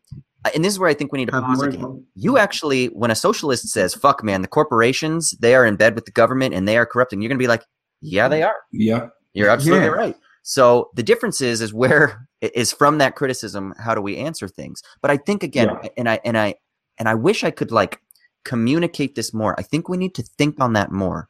The fact that we both start from, okay, there's corruption, there's oppression, there's totalitarianism or authoritarianism that is embedded within the quote unquote Western capitalist logics. Now you would then argue that's not a fault of capitalism. You would argue that's a fault of maybe the insertion of centralized power into the modes of capitalism. Whereas the socialist would argue you can't separate the two. The development... Yeah, and I think that's a nonsense. I've heard that so many times, and you can actually separate the two. You just say, where is the coercion appearing and where isn't there? It's an obfuscation tactic. Why do you think that? You can absolutely separate the two. Are you allowed to braid hair without a license? If you're not, it ain't a free market. Does the government set the interest rates? Is the government allowed to choose what currency you can and cannot trade with? It's just an obfuscation. I've actually written an article on this. They love to come in and say, capitalism is an inherently status system. No dice. That's just a presumption. There's no reason to think that. Well, no, it's not a presumption. It's based on an historical argument that could be rooted in the Marxian notion of primitive accumulation. You could say you can't have a state without slavery. Just let them return. Sorry, go ahead, Justin. Yeah. So I think it could be. I don't think it's just a presumption. It's an argument. No, that's cool, Tom. I got you. I think it's an argument. The last guy was called Justin. Sorry. It's an argument. I think that is based on the notion of primitive accumulation. Now, whether it's based on the pure Marxian notion, how Marx understood primitive accumulation, or some more kind of pop understanding of it, is a separate argument. But the point is that recognizing the development of capitalism can't be devoid from its historical emergence out of merchant capitalism. Yes, but we're not advocating any kind of system that has existed before, nor was Marx. We have a very pure conception. We have a conception of the ideal state, which is obviously laissez-faire. And we're not trying to say, we want to go back to something that existed just after mercantilism. No, we've got a clearly defined goal. Now, I just want to circle back to something you said about the guns, because I think it's a perfect example of why the left-right paradigm as it's set up in the mainstream is very damaging. Because you've got a bunch of people on the left saying we need more gun control, and those on the right saying you need less gun control. Now, the libertarian position is like lovely at cutting through this stuff, because you go, well, look, you know what? On a free market society, you could live in a housing association, and the housing association would have rules over who could and couldn't own a gun. You could not be allowed to own a gun in your workplace. You could not be allowed to bring a gun into a theatre. What we've seen is obviously where the shootings have happened, they've always happened in gun-free zones like universities and cinemas where they weren't allowed. But the libertarian position is always want to say, like, say here in Europe, we've got this debate going on in some countries. Should we ban the burqa? The right say yes, the left say no. And it's like, look, dude, if you don't want people to wear a burqa in your house, you're allowed to do that. If you don't want them to wear it in your restaurant, you should have the right to do that. Then if people think that you're being unreasonable, they can boycott you. So a lot of the time, our position is able to cut through this, what you're saying, the right have a certain feeling in their body about it, and it annoys them that the government wants to regulate the guns, and the left feel the same way. Well, you can find, you've got the right to form community with people who have similar views and values to you, and if you want to live in a gun-free society, I'm sure you'll find somewhere to do that, even within a libertarian society. Sure. I mean, I actually am kind of bored of the left-right distinction. You know, I don't really think it's useful. I think it's it damages the way that we sort of interact in our things, because I have so many friends who are, fucking socialists who are like opposed to abortion and pro-gun rights. It's like, well, where the fuck do they fit on the spectrum? And just likewise, you have this alt-right, so to speak. They're fucking socialists. They're identarians and they're socialists, right? I mean, literally, Richard Spencer. Yeah, there's an aspect of it, yeah. Yeah, so where does it fit? And then you've got the alt-right and the alt-left and all these kind of categories. And I think they're useful pragmatically sometimes to an extent. But at the same time, useful for taxonomy sometimes. Yeah, exactly. But the problem with taxonomy is we have to realize that it's a construct. And a lot of times we don't think of that, right? But that's only a pen because we've decided to call it a pen. Exactly, but that's how it would still. That's how it would still be a pen even if we hadn't called it that. That's where we but the only reason we're calling it a pen is because we've decided that's what it's called. Right. But what do you mean it would still be a pen? How can you even say that it would still be a pen? You're already using. We're onto the forest and the trees here. Right. Okay. I mean, we could talk about epistemology and we could talk about concept formation in another podcast. Yeah. Oh, yeah, that'd be great. We've been going for almost an hour and a half. Okay. Well, there's only one thing. We still haven't clearly defined, or to the best of our taxonomic ability, to define from your point of view, when you say the problems of capitalism, what do you mean when you say capitalism? Okay, I mean, I think, so what do I mean when I talk about capitalism? Capitalism is it is a particular mode of social relations based on a particular type of exchange where producers and consumers are embedded within a system whereby capital investment drives productivity as the primary goal, which means that the goal of capitalism is for capital to reproduce itself. Now, embedded within that reproduction of itself is a system of how it does that. And I think that the simple equation that Marx made, or the formulas that Marx presented of CMC versus MCM, give us an indication as to how capitalism reproduces capital, or reproduces and produces what he calls surplus value, or makes profit, right? And it's the simple idea that you take money, you purchase commodities, which is labor and fixed capital, machines, means of production, fucking supplies, whatever. And then you have to maximize or increase the original investment into something else. And so you have to figure out how to squeeze that out. And so ultimately then the way that capitalism does that is through the extraction of surplus value. But now how do we understand surplus value is where we kind of run into an issue. And and that's where I actually depart from Marx. And I think that that's where we need to understand sign value and subjective theories of value, the sort of marginalist theories of Jevons and Jennings and Walras. And you were talking about Menger earlier, which is actually an important figure to think about. Yeah, and so, excellent. And so I think that's really what capitalism is it is a system that is driven by productivity for the purpose of reproducing capital. And then the consequences of that lead to the social relations that you get. Okay, so I have a different view, and I guess this will be for people to decide and discuss in the comments. I don't think capitalism has a purpose.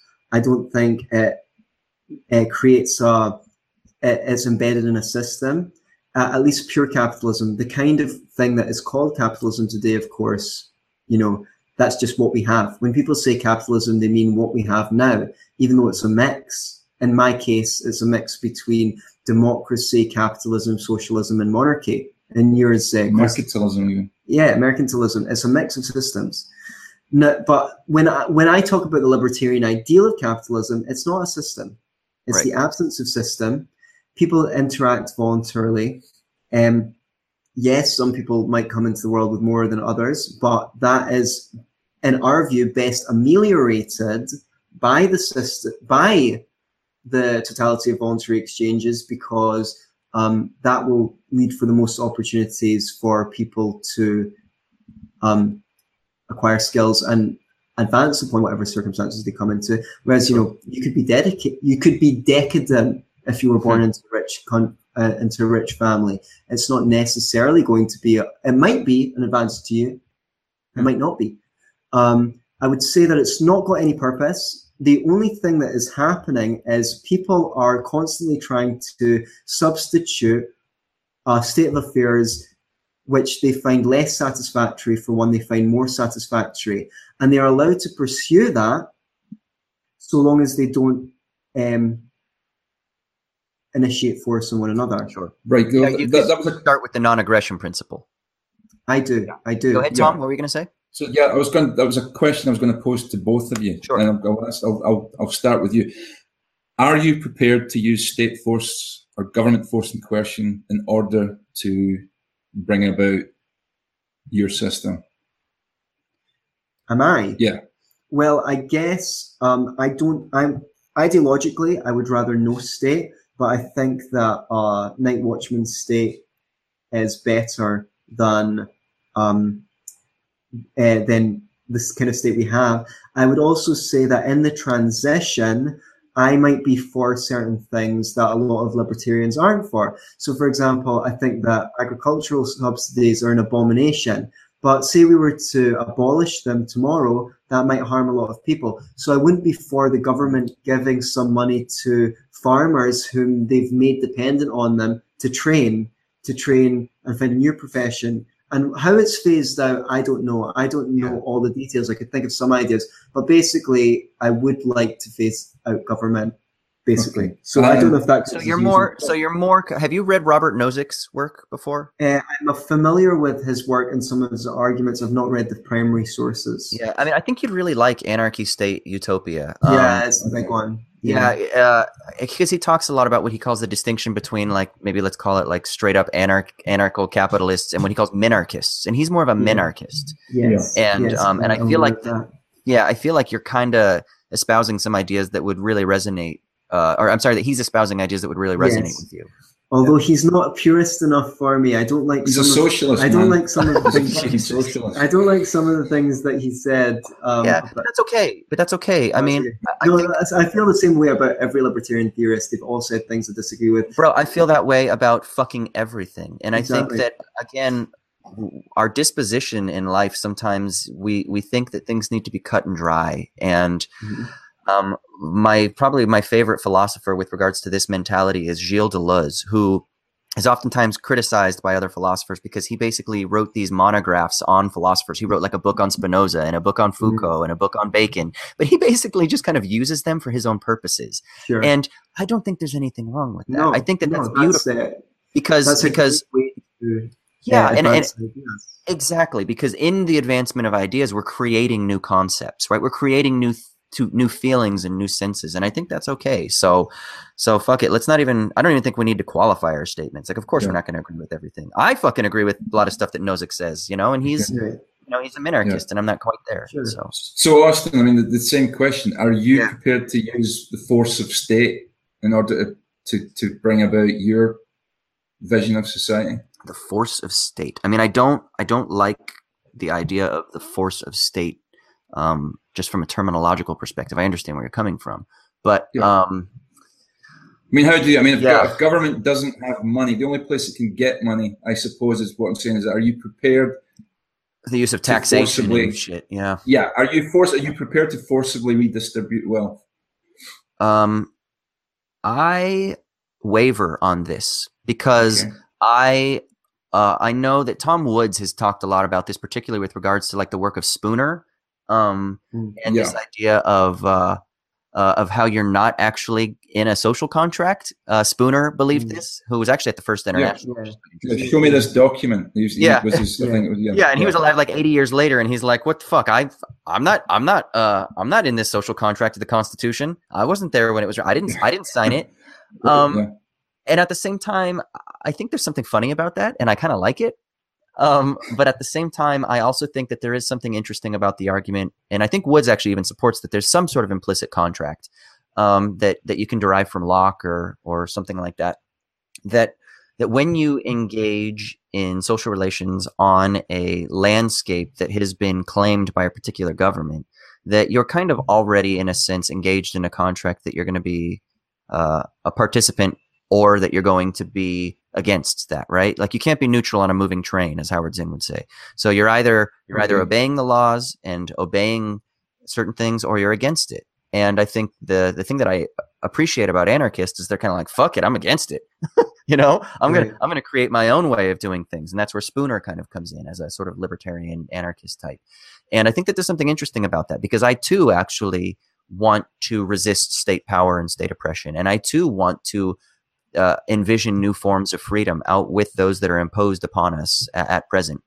But at the same time, I also want to recognize that I do think that through the use of taxation, or through the use of socialization, let's say the democratization of the means of production, I do think that there is a way to kind of reclaim, if you will, the goods that have been expropriated, or the goods that have been sort of already kind of handed out. So I think that they've already been distributed in a certain way. And so while I'm not a big fan of using distribution as a first sort of mentality, I understand that there are reasons for it. And like Anthony said, he's like, I'm not really sure. I have some ideas where maybe we could use some sort of centralized state in order to realize certain ends. I kind of agree with that.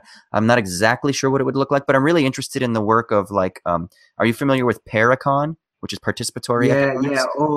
We could have I'm sorry. That book so poorly defines its terms. Oh, Michael Albert's book? I want to strangle Michael Albert for that book. I know, but like, I do think he's in a the non-aggression principle. I know. Come on, man. Your true human nature is coming out. We're violent fuckers, I feel violently about that book because it just says capitalism does this, capitalism does that, capitalism does the other, without defining what he means by capitalism. And most of the ravages he discusses can be right. But he uses that to attack the free market. I don't mind if you criticize our system to then draw the causes of those criticisms back to the primary causes and attack institutions. But when you say, here's a bunch of criticisms that I have as the world as it is, and then you use those criticisms to attack the free market, that is a rhetorical ploy.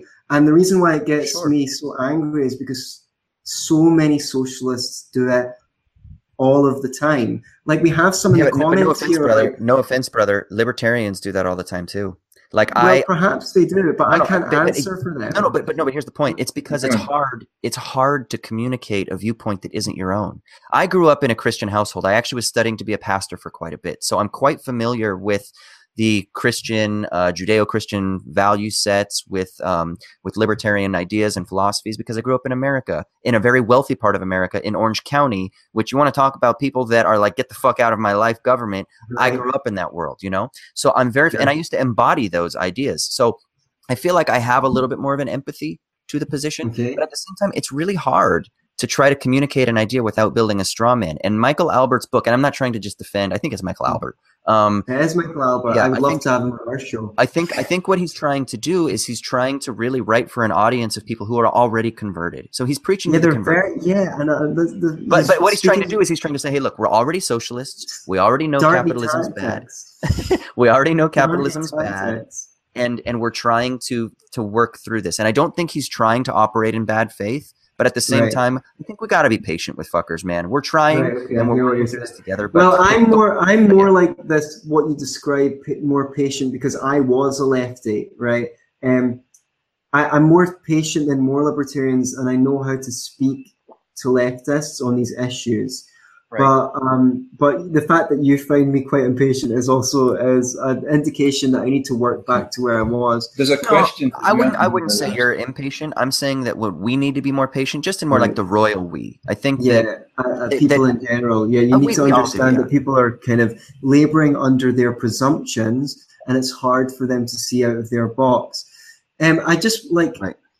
Sorry, before we go on to there's a question for me and a question for you from our live audience. But before we go on to that, I think perfect example of what frustrates me is like, you know, you've got people in the comments saying, what about preventable diseases spreading due to overpriced medicine? This is the kind of straw man argument that we get from socialists. It's like, why is the medicine overpriced? Is it because of the free market? Well, actually, it's the state that hands out the patents. Well, actually, the FDA has pushed the price of actually getting research through so high that it's, you know, it runs into the hundreds of millions, and so many drugs are stopped before they even get through trials. There is so much.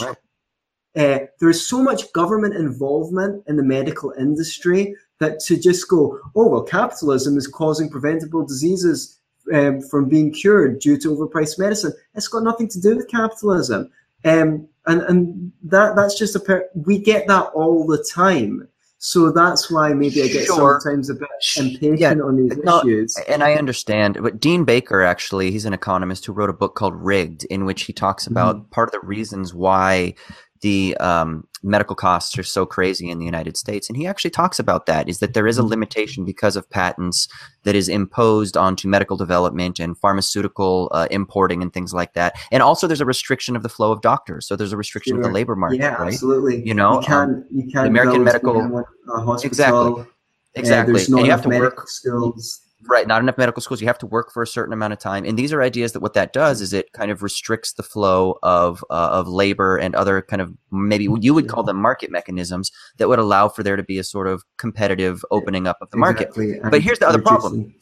This is where we need to talk about our Stigler though, and understand regulatory capture. So the reason that you have a lot of these restrictions are that insurance companies, that is the private sector, they're the ones that are making the rules themselves. So there's a law that's called McCarran-Ferguson, that if McCarran-Ferguson doesn't get repealed, insurance costs in America will continue to skyrise. And McCarran-Ferguson was constructed by the private sector.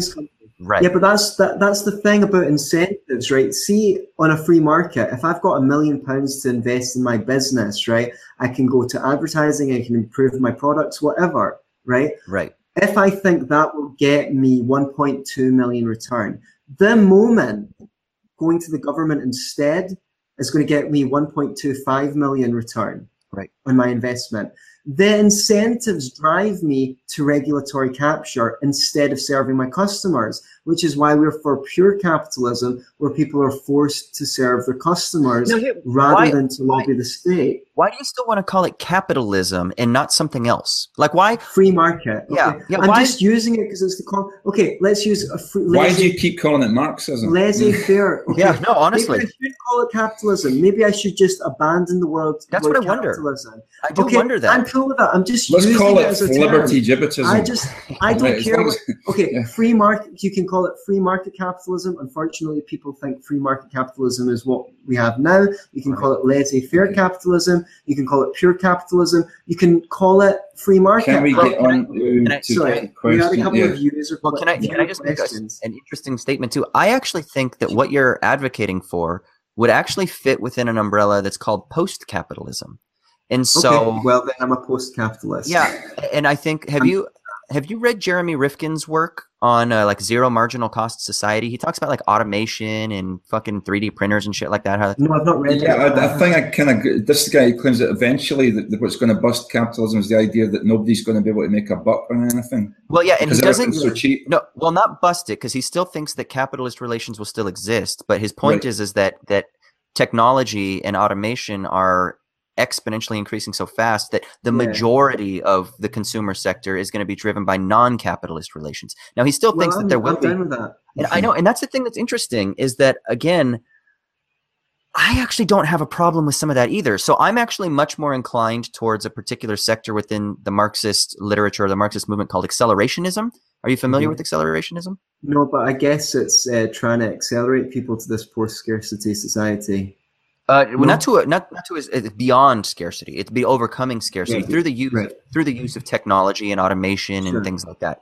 And so I actually am working on a documentary we're actually filming right now that's an adaptation of a book that was called Inventing the Future by Nick Cernick and Alex Williams, who are these guys who are leading advocates within this Marxist tradition that's called accelerationism. And they're interested in using the tools of technology to kind of go through capitalism, so to speak, that capitalism will eat itself up because it will constantly try to drive itself down. And because productivity is down. We have an episode on that topic. It's called Sam Harris's Economically Illiterate. Yeah, I actually watched some of that one. I watched some of that one. Yeah. We talk about that idea itself. So if people want to hear more of our perspectives on that, but I'm desperate to get our questions from the audience. Okay. Before we wrap up at under 2 hours. Okay. Under 2 hours. Come on, brother. Let's go for 3 or 4 or 5. Right. Okay, well, first one for you, Anthony. I'll go. Francis Mark McGuire asks, if libertarianism hypothetically made everyone worse off in terms of living standards, would you change your opinion of libertarianism? Everyone? How can any system make everyone worse off? So communism did a good job. They would. Well, there was a few people that benefited from communism. So there would be. Why would people even get involved in those relations? The whole point is people get voluntary. So it's like kind of asking me, if a square was a circle, would you still be for squares? I would say it's a little bit of it's a loaded question. I'm being a bit facetious. Let me just answer the principle of the question. The principle of the question is, if libertarianism led to worse outcomes, would you still be for it? Because I seem like I'm making a lot of utilitarian arguments. Now, I do accept the moral superiority of libertarianism. Sorry, do not initiate force. I accept the non-aggression principle. And people say, well, how can you just have principles? What if your principles lead to bad things? I would say this is where I bridge the gap between consequentialism and deontologism, which is, if they consistently lead to bad results, they're bad principles. Right. Okay. Yeah. So that would be I think the principles are good. Occasionally, they might lead to less good results for some people some of the time. But broadly speaking, you can rely on those principles to produce good outcomes over time. And that's why I'm a deontologist. Yeah, I mean, I think the question is kind of assuming a cart before the horse sort of thing. You are a libertarian because you believe that libertarianism will lead to better social arrangements. And so the presumption that, well, would you be a libertarian if it led to bad social outcomes, to you is a sort of contradiction of terms, right? Right, to a degree, but I wouldn't say that I purely agree with libertarianism because I think it would lead to better outcomes. I think that it's moral in that it eschews the use of force and coercion. You might disagree with my definitions of force and coercion, but that's where I'm coming from. There's a question for you as well. Yeah. Well, first of all, just quickly on the same questions, basically for yourself, would you continue to hold to your worldview if it was demonstrable that it continually led to the lowering of living standards? No, of course not. Okay. I don't give a fuck. I don't give a fuck. I'm not a dogmatist about anything. Like literally, that's I yeah, of course, I'm always about changing my mind. So here's another question for both of you, but we'll start with you, Austin. Wouldn't a global free market be more likely? This is from 870 Scott. Wouldn't a global free market be more likely to descend into a Hobbesian war of all against all? Surely the state, police, prisons, army, and so on are the only thing standing between us and chaos and violence. Oh, Jesus. A little thrown out the Hobbes, huh? Life is nasty, short, and brutish. Here's the problem. I don't believe in human nature. So I think that we are constructed through all the various sort of apparatuses. Foucault calls them dispositifs, which are apparatuses that construct us. It's education, it's the medical system, it's the psychiatric system, it's the family unit, it's the notions of governmentality, that our bodies, our very beings as humans, are constructed by our social relations. And I think this fits well. There's a wonderful neuroendocrinologist by the name of Robert Sapolsky, I believe is how you say his last name. Yeah, I've seen him. Yeah, he's great. Yeah, he's great. He's written a couple of amazing books that you should check out. And one of the things that he does is he kind of like confronts the issues that sort of dominate science today with regards to like reductive evolutionary biology and these ideas that, you know, either humans just act because they want to fuck, or either they act because they want to preserve their own sort of power or whatever. And he says, listen, we are these radical complex creatures who have reflective consciousness that, guess what? We do have biological drives. So Freud is right. But at the same time, our biological drives are refracted through our socio-constructed linguistic structures.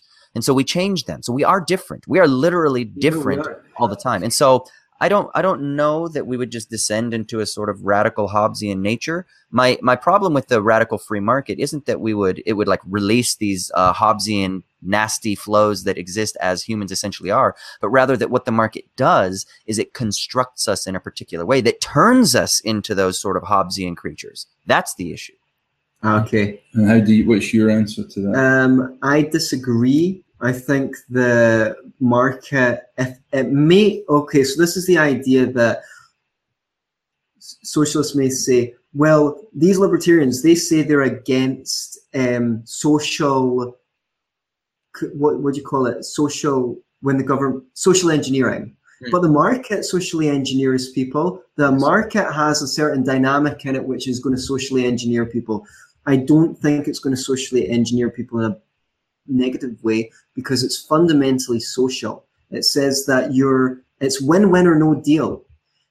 And I don't think that it creates predatory capitalism, because what people don't understand is when people are trying to make a profit, they're trying to serve their customers, and they have to submit their individual will to, otherwise they wouldn't spend billions on market research to find out what their customers wanted.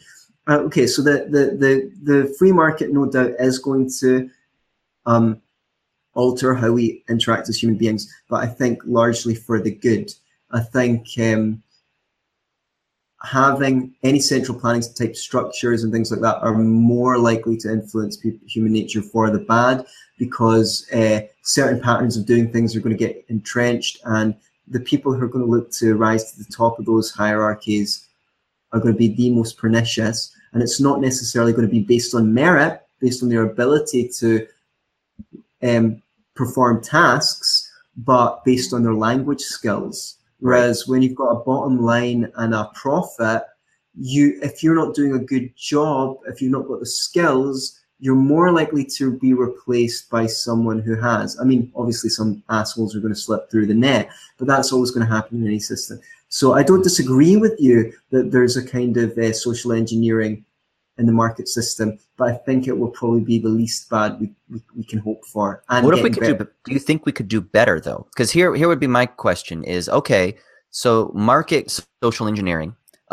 is better than totalitarian social engineering, sure. Right? Is there a third way? I think as soon as you admit coercion into the picture, it's like the speed limit. It's like, see if you take a plastic bottle and crush it.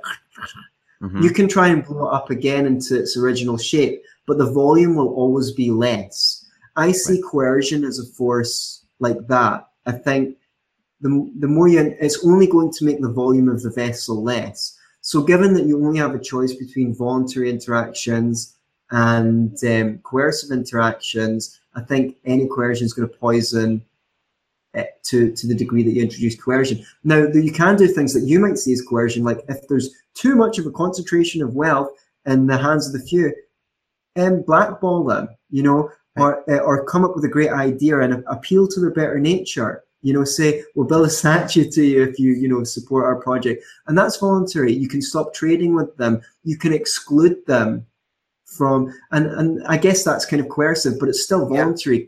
Do you know what I mean? I just don't want the use of force to be introduced. Sure. Yeah. And I think this kind of goes to the heart of kind of the distinction between maybe like the free will, libertarian notion of free will, and then radical hardline determinism of like Daniel Dennett, and what we would call maybe a compatibilism, which is that you're free, but you're only free within certain conditions. And so the strange thing is I know, what do you call yourself? The libertarian hippie? Is that what you call yourself? The free market hippie. Did I mention that? Okay, I love it. I actually like it because I think that I've read a couple of things that you've said where you talk a lot about mutual cooperation and you talk a little bit about things like that. I almost feel like your libertarianism is a very soft, it's non-Randian. It's maybe because I love Rand, by the way, and I agree with Rand on many issues. Well, he's more humanitarian. I'm more brutalist. You are. Okay. Yeah. So you seem to be a little bit more interested in cooperation, which is why, even though you might disagree with someone like Chomsky, I think you would be interested in reading some of his things because he's interested in. I like a lot of his analyses. Yeah. And so you're kind of, I don't know, you're almost like an evangelical Christian who thinks that, and hold on, and not without the metaphysical beliefs. But you're kind of like an evangelical Christian who's like, listen, the church should just kind of donate to the poor. Just let us do our thing. And we still want to mutually cooperate with each other because human beings, you know, we like each other and we can do things good for each other. But you've got a right to be antisocial, but it's going to be to your detriment on a free market to be antisocial. But you still have got the right to, if you want to. Right. Yeah. Okay, what's another? Do we have more questions that you want to get through, Tom? I think we should wrap up. I think we'll wrap up. We don't have really any further questions. Final question. You said you Christian background, you trained to be a pastor. It wasn't Calvary Chapel, was it? Yeah, I grew up at a Calvary Chapel for a little bit, but then I thought that. Yeah, but then I moved out of Calvary Chapel, and my father fell in love with what's called Reformed theology. You know, Martin Luther, John Calvin, and Calvinist, the Puritans. And whatnot. Yeah. And so then when I went to school, I actually went to a school that was a Reformed theological education. So you get that whole 5 points of Calvinism shit. That's right. Tulip, brother. Yeah, tulip, man. That's it. Okay. So then that's why you don't believe in free will then? No, you know, it's interesting. It's interesting. While I was at my school, they, obviously total depravity is the sort of the T in tulip. Yeah. They deny free will. And I thought that was a bunch of bunk. But I was really interested in working through the compatibilism between free will and determinism. But actually, no, the reason that I don't believe in free will is much more based on my research in neuroscience and understanding mediatory relations and how language conditions how we interact with things ultimately. And that's why I kind of reject the notion of free will or like radical free will. You know? How can you possibly reject it if you don't have free will, though? Well, but that's the point, is you're free within conditions, but it's not the libertarian notion of freedom. It's not freedom without any constraints whatsoever. Okay, well, Austin, I have to thank you so much for coming on the show and hashing so many issues out. I'm sorry that I didn't give you the opportunity to ask more questions. No, it's okay. But there will always be another opportunity. Yeah, I'd love to get you in again. I think next time we'll have like a premise so that there'll be something to argue about properly. What if next time we just let's just talk about theories of value, and that's it. Sure. You know? Now, before we go, I just want to plug, I've just started another podcast for our listeners. It's called Be Yourself and Love It. It's a personal development podcast. So if you're interested in improving your own life using whatever limited free will you have. You never told me about this. What happens to me? What's my contribution to this? I'll still see you on Thursdays. You bitch. Right. But please, if you can't get enough of Anthony Samaroff, I'm now doing 2 podcasts a week. Also this one and the Be Yourself and Love It podcast. Please subscribe on iTunes so I'm not talking to myself. Thank you everyone for tuning in. Thank you for all your comments, and we'll see you next time. Thank you, Austin. Peace, of course.